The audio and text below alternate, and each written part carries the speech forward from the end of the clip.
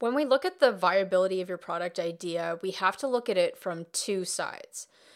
We have to look at it from, are people going to buy your product? But also, is your product offer valid? Specifically, the pricing around your product, is it scalable?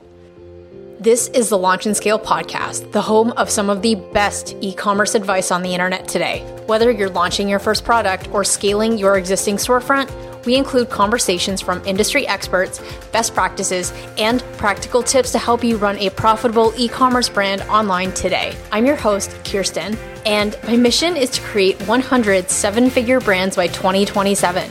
If you're going to be one of them, be sure to subscribe and not miss another episode.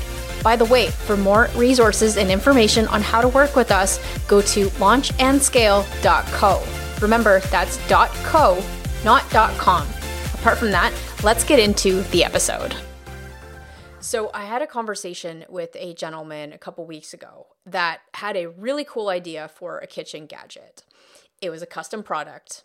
It solved a need in the world. So he came to me and said, hey, the problem my product is solving is this, and here's the market I want to go after. And I definitely, number one, had to give him kudos because I was like, you've done your market research, you understand the problem that your product is solving, and you understand the demographic that's going to buy this product and the demographic that really struggles with this problem. So let's unpack this idea and see if it's actually a viable model. Now, everything that we really talk about on this channel up until now has been about how to really understand your market and how to get people understand the real thing that you're selling. And this conversation today is taking a candid look at the other side of the financial aspect of your product. Because just because you have an idea that sounds good on paper, you've done your research, it's definitely a problem that this demographic has and that sort of thing. But the other side of it is, do you have the foundation for a viable, scalable model? So I'm going to be reliving that conversation today because I think that there is just so much that new entrepreneurs bringing ideas to market kind of don't look at this, and they invest all these things into bringing inventory to market only to discover that they don't have margins enough to scale their product. So let's have a discussion about that. So here we have a side where when I look at the viability of a product, I'm like, all right, so the first thing, your product needs to solve a problem in someone's life.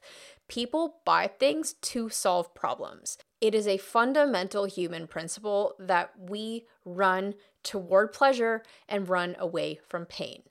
And so because of that, you have two ways to sell a product. You either talk about the pleasure it's going to give you, whether that's boosting your status, help you lose weight, or the reverse, help you stay away from a problem or run away from pain. And in this case, the kitchen gadget helped a demographic not experience that pain point anymore. So when I look on paper, awesome, you check that first box. But there was a big problem with his business model. And that was he didn't understand the margin side of it. So this product is a $25 product where after cost of goods, landed cost of say $8 for this, he has about $15 to play with to pay for customer acquisition, operating expenses, and actually scaling his product.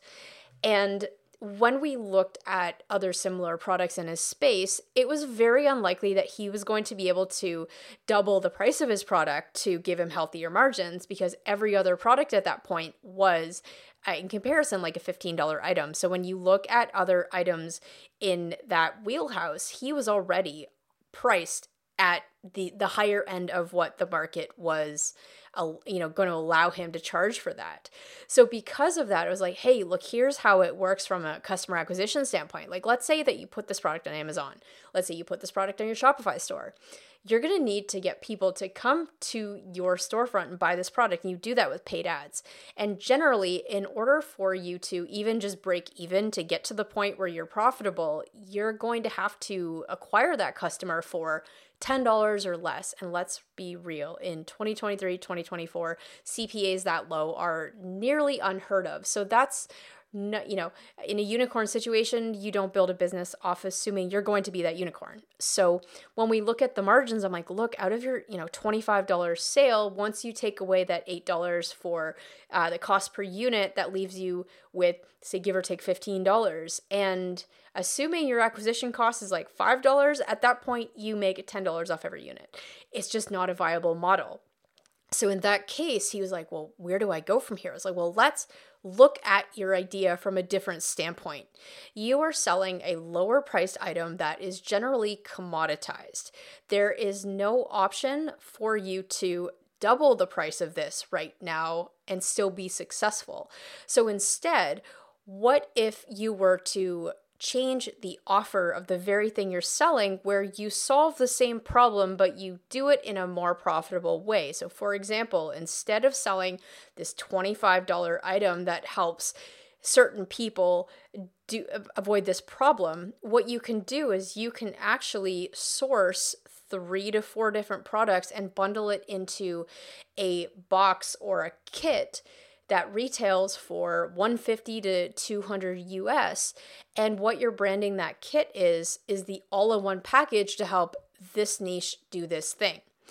And while I'm not going to get into specifics here, the reason why this is a much better approach is because you're solving the same problem, but in a creative way that's never been done before, or it's a new spin on a current idea, and you're able to charge a much higher price for that because the pain you're solving is something that people struggle enough with that they're willing to pay a high price for that. So when you look at your business model, understand the very thing you're selling. Just because you're onto the right problem, strong problem, strong demographic, we have to look at the scalability of your model from like, are you charging enough for your product? This is the very reason why businesses that only have products that are $30 and they don't bundle it in a way to increase the average order value, they really struggle to scale because there are just no margins. So if you, from the very beginning, or maybe, you're looking for that next level in your business, you're looking for a smart solution to get better margins, think about how can you repackage the problem in a different way to sell it at a higher price point, okay? So this is a more coherent conversation around really looking at your business model differently, because in 2024, it is not enough to be solving a problem and understanding your niche. There is a whole other financial side that can hinder you if you don't think this through in the very beginning. Hey, thanks for listening.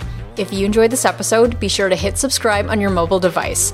And for more resources and information on how you can launch and scale your e-commerce business online, be sure to go to launchandscale.co.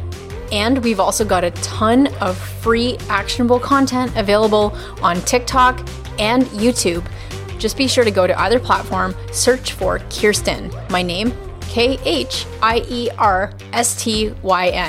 Apart from that, we'll see you in the next episode.